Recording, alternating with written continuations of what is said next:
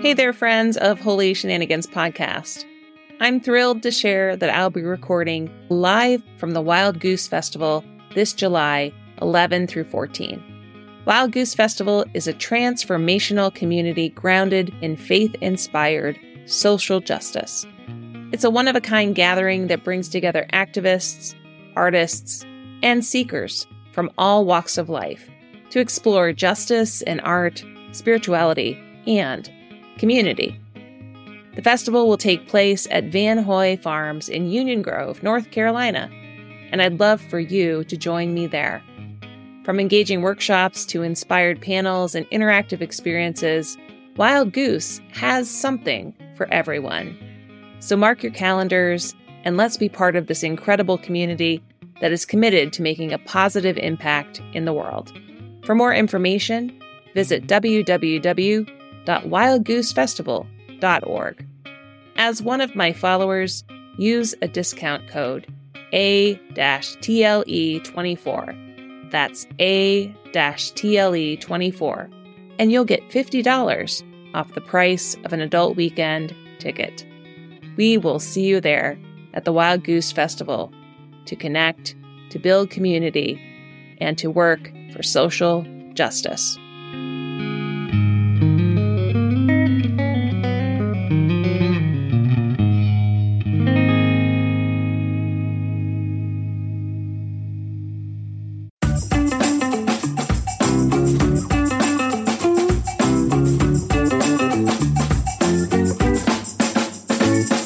Welcome to Holy Shenanigans. I'm your muse, Tara Lamont Eastman, a creative, a feminist, and a pastor. In this week's episode, I tell a story about people wanting to see Jesus, the importance of using soft eyes to really see people, and introduce you to a brand new book by Roger Hutchison, Face, a Love Story. When I dreamt of this podcast, I imagined it as a space to tell stories of how God surprises and shows up in our daily lives. The term Holy Shenanigans is my own term of affection for the work of the Spirit in my life and in the lives of people I meet. This Holy Shenanigans podcast dream, in a lot of ways, is coming true. And then there's moments where this dream is more than I ever imagined. This episode's theme is about seeing other people and being seen ourselves, and I hope this theme makes it all the way through this podcast. This idea is the understanding that if we truly see one another, that we will hear and listen to one another too. So wherever this day finds you, I hope that this idea of seeing and hearing plays well with the ideas that are bubbling to the surface of your life today. Just to serve as a little reminder, this podcast is part Bible study, part personal story, and part poetry. I like to say that what's discussed here is always sacred, but it's never stuffy.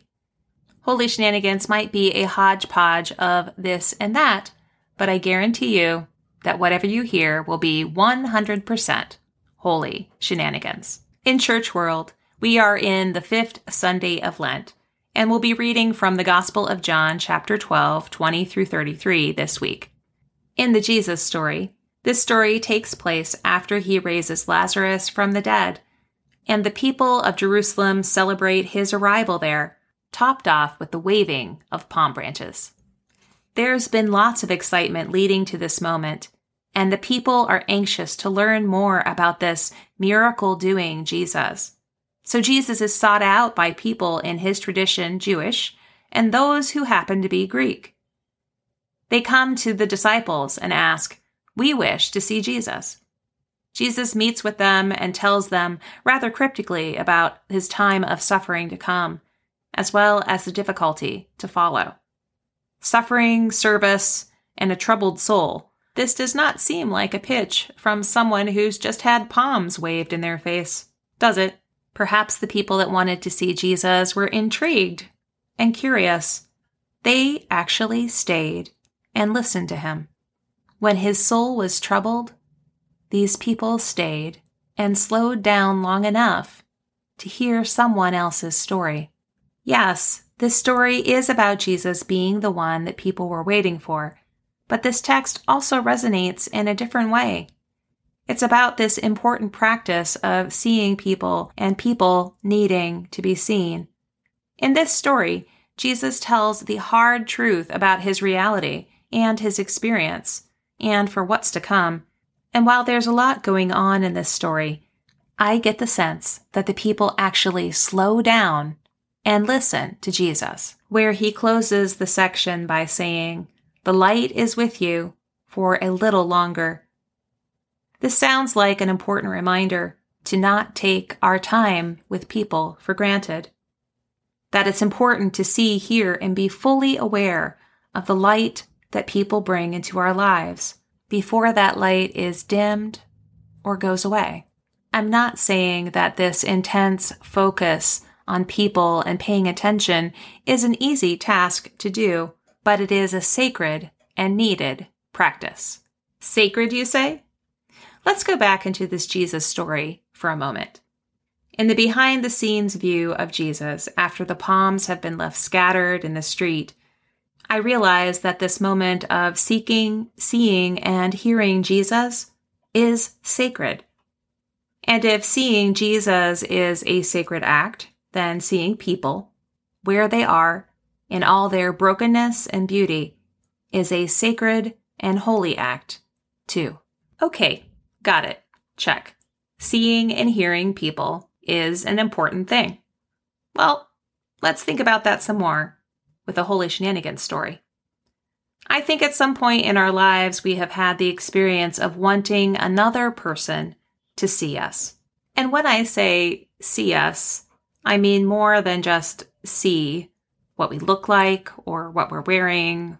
I mean really see us for who we are and perhaps how we feel for the person that we hope actually truly sees us. For example, I could tell you a story about how I thought Bonnie Bell lip gloss was going to have a magical ability to make my first crush see me on a middle school hayride. But the only thing that my overly glossed lips attracted was hay that stuck to my lips like glue. Or I could tell you about asking a boy to go with me to an amusement park. He went on the trip with me, and we had lots of fun riding rides, and we were good friends. We had a lot in common, music and church, and we were in the same grade. It might sound cheesy, but there were times in that season that I wondered if we could have been more than friends. For me, this trip to the amusement park, in my 14-ish-year-old mind, seemed to be the perfect test of this possibility. And yes, I probably had some lip gloss in my back pocket, too. That day at the amusement park, we rode the roller coaster to prove I was brave. We played on the bumper cars to prove I was fun. And time again, we rode my favorite ride. It was called the Ultimate Trip. Some important details about this very favorite ride. It was a spinning top of a ride known as the Scrambler. It was set up inside a colorful cement building painted inside and out in psychedelic glow-in-the-dark colors. People would line up the winding, roped-off stalls, and writing and graffiti was all over its walls. In my young mind, it seemed to be the most sophisticated ride at the amusement park. Yes, I just said those words. Sophisticated ride, amusement park. The Ultimate Trip was sophisticated because it was mysterious, colorful, loud, and fast. Riders would enter from the brightness of day into the darkness of its halls. You would climb into your seat, latch the safety bar, and the pistons would start to spin. The lights would dim, the black lights would be turned on, and the rock music started to blare. As the Scrambler spun the riders in their respective seats as the arms whirred around, gravity would squish the people together. If there was a chance for the holding of a hand or a peck on the cheek of a middle school friend, I was convinced that this was the place for it to happen. Oh, Bonnie Bell, don't fail me twice. The Scrambler spun, the lights flashed, the music played. But fail Bonnie Bell did. My friend was kind and polite, and there was no holding of hand or peck on the cheek. However, my friend stayed my friend that day and all the way through to high school graduation. And for that, I'm thankful. But on that day, and from the position of being a 14-year-old girl, bombarded by an ultimate trip of swirling fashion magazines, I wondered if anyone might see me beyond the role of being in a friend zone, and it was all very disillusioning. When I think of heartbreaks, the failure of Bonnie Bell lip gloss to do its magic on a hayride or on an amusement park ride are small. But there are places and times that we all feel overlooked or unseen. And while sometimes the details of my stories help make a personal connection to this theme, for this week's Holy Shenanigans, I think the devil might actually be in those details. This time, I want to pause and allow you space to think of your own look at me, hayride and amusement park stories of needing to be seen.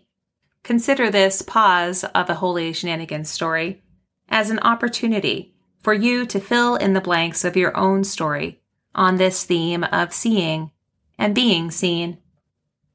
Do you have an experience of truly being seen? Do you have a story of needing someone to come looking for you, the real you? Do you see the realness of the people you love? From birth to middle school to middle age and beyond, people want to be seen fully, with love, by lipid eyes. What in the world are lipid eyes, you ask?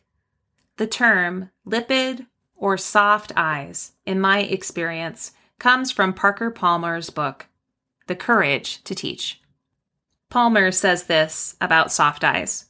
When we are taken by surprise, there is a sudden narrowing of our visual periphery that exacerbates the fight or flight response that is associated with both physical and intellectual combat. But in the Japanese self-defense art of Aikido, this visual narrowing is countered by a practice called soft eyes, in which one learns to widen one's periphery to take in more of the world. If you introduce a sudden stimulus to an unprepared person, the eyes narrow and the fight or flight syndrome kicks in. But if you train a person to practice soft eyes, then introduce the same stimulus, the reflex is often transcended. This person will turn towards the stimulus, take it in, and then make a more authentic response, such as thinking a new thought. Soft eyes, according to Palmer, is an evocative image for what happens when we gaze on sacred reality. Now our eyes are open and receptive, able to take in the greatness of the world and the grace of great things. Eyes wider with wonder. We no longer need to resist or run when taken by surprise. Now we can open ourselves to the great mystery. Yes, we went from talking about lip gloss and middle school heartbreak to something as deep and meaningful as the art of looking, really looking at and with people with soft eyes. This practice can be incredibly powerful in that it allows people to slow down, shift perspective, and truly see one another. For the Greeks looking for Jesus, after that party of the palms, I wonder if they were seeking him with soft eyes. For adolescent me, looking for another person to see me for who I was becoming, I didn't know this term soft eyes, but beyond my hope of holding a hand, what I wanted was to be truly seen. And if I were to turn the tables, what if instead of looking for something from the potential hand holder, if I had looked at them with soft eyes? There is a foundational idea in Christianity that people are made in the image of God. If we were to see each other, all the each others that make up humanity, as we were made in the image of God, perhaps this seeing with soft eyes would just be how we see one another. In light of many experiences of non-seeing or overlooking the opportunity to truly see another person, I know this is something that humanity, regardless of religious orientation, is something humanity needs to work on. Okay, friends? Let's put this on today's Let's Try This list. The practice of seeing people with soft eyes does not require Bonnie Bell lip gloss, hay rides, or amusement parks with elaborate machinery, blacklights, or a killer sound system. Soft eyes require people to seek out people and see one another with compassion and respect. Soft eye seeing requires people to slow down, take a breath, open their eyes wide, and see the sacred in the person right in front of them. This week's question is one borrowed from a song by the artist Jewel. She asks, "What if God was one of us? Just a slob like one of us, just a stranger on the bus, trying to make their way home. If God had a face, what would it look like?" Thank you, Jewel, for these perfect questions to frame the practice of soft eye seeing. These questions are one for open-hearted holy shenanigans, for seekers of God, and for people who long to learn the practice of everyday soft eye seeing of the beautiful, diverse, unique, sacred peoples. Holy shenanigans show up for me in many different ways. This week, the shenanigans of the holy arrived by way of invitation via my email inbox. On most weeks of the podcast, I usually write and read my own poems to cap off each episode. But this week, I received a note from a friend at Paraclete Press. Rachel McKendry, publicist for Paraclete, shared the story of author and illustrator Roger Hutchison's newest book, Faces, a Love Story. And as soon as I heard about it, I knew it was the perfect fit for this week's story about the importance of really seeing people. Roger is the #1 best-selling author and illustrator of 7 books, including The Painting Table, My Favorite Color is Blue, Sometimes, Come In, and the upcoming Faces, a Love Story. When reading Roger's work, it's important to know why it's full of prayerful poetry and why he has a gentle reverence in his tone and posture towards the heartbroken.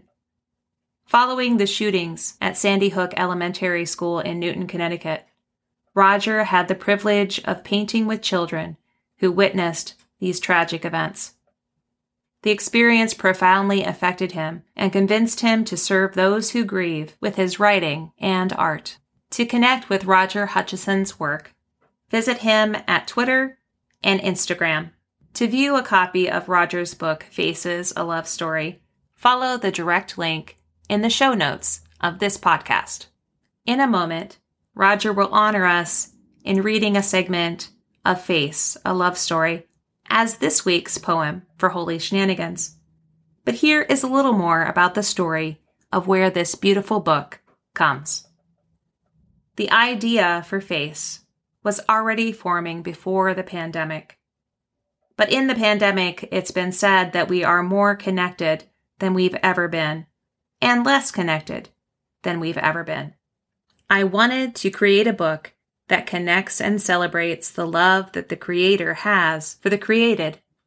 I wanted to create a book that celebrates what makes us different and what unites us. Faces was a labor of love from each word to each different face created for the book. Each face is perfectly imperfect.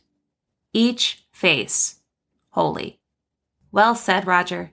Each face is holy. Without further ado, is Roger reading for us a segment of Face, a Love Story. I am the painter of stories and dreams. I am the artist of all that is, of you. I paint mahogany lips and warm honey skin, turquoise iris and chestnut hair, umber freckles and espresso brows, alabaster smile, and olive dimples. My palette is filled with the colors of water and sky, colors of me, colors of you, colors of us. I gaze at your face from a distance, but also from very close.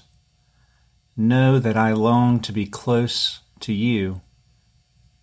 We are separated by all of our assumptions, preconceptions, misunderstandings, even a pandemic of fear.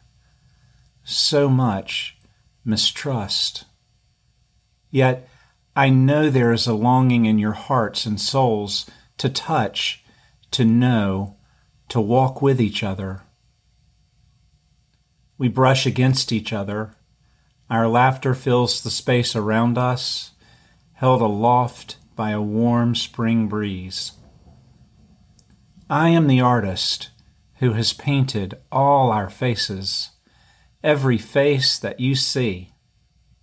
Faces you see on the street, faces of those you look up to, faces that perhaps you have turned away from for any number of reasons. Faces that you remember from the past, every face that shows me in one way or another. Faces that you may be afraid of because you have forgotten how to trust. We forget. It is time to face our fears. You can tell the age of a tree by the number of rings on her trunk, but only if you cut her down. Her branches stretched and expansive, gnarled and scarred, a parable told in bark, wise and strong. Beneath her shade, there's refuge. Deep wrinkles frame the tree's smile. In the same way, bespeckled eyes sparkle and shine. Every sacred life is stretched and expansive, gnarled and scarred by love and loss. Still, we smile, wise, weary, and strong. Thank you for joining me for Holy Shenanigans that surprise, encourage, redirect, and sometimes turn life upside down, all in the name of love. Dear hearts, know that you're always invited to join me on this unpredictable spiritual adventure that is always sacred, but never stuffy.